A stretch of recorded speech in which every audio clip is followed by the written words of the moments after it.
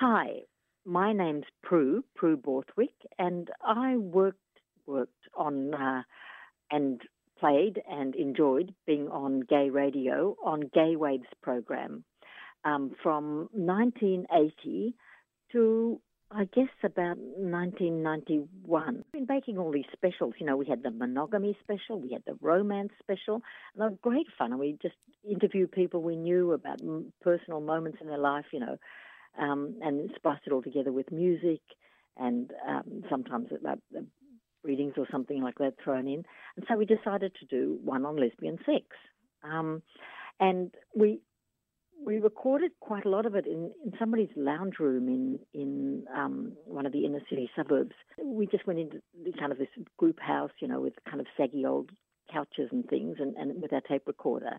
One of the first things we did was we just kind of like ink blot test, just what do you think of when you think of lesbian sex? And everybody went around and just said words. But we tried to make them say them with meaning and with feeling. And so it was a time when lesbians were not very visible, but at the same time we were beginning to discover sexuality as a positive thing. And then you got in a bit of trouble for it. Well, we did, because, we and I suppose, sitting around in a lounge room with a group of people whom you felt very close to, we kind of,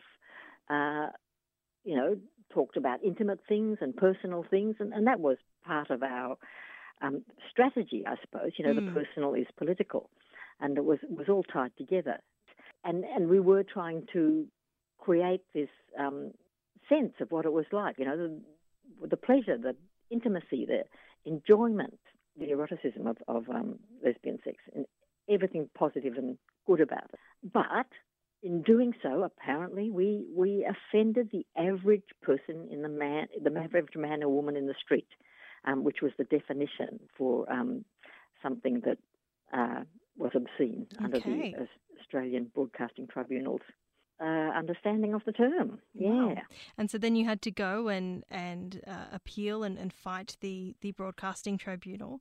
And was that a process that you were particularly involved with, or the creators of the program were particularly involved with, or was it more station side? No, I think it was much more the station. I mean, we had talks with them, and we had to pre-record the program, I think, as a sort of punishment.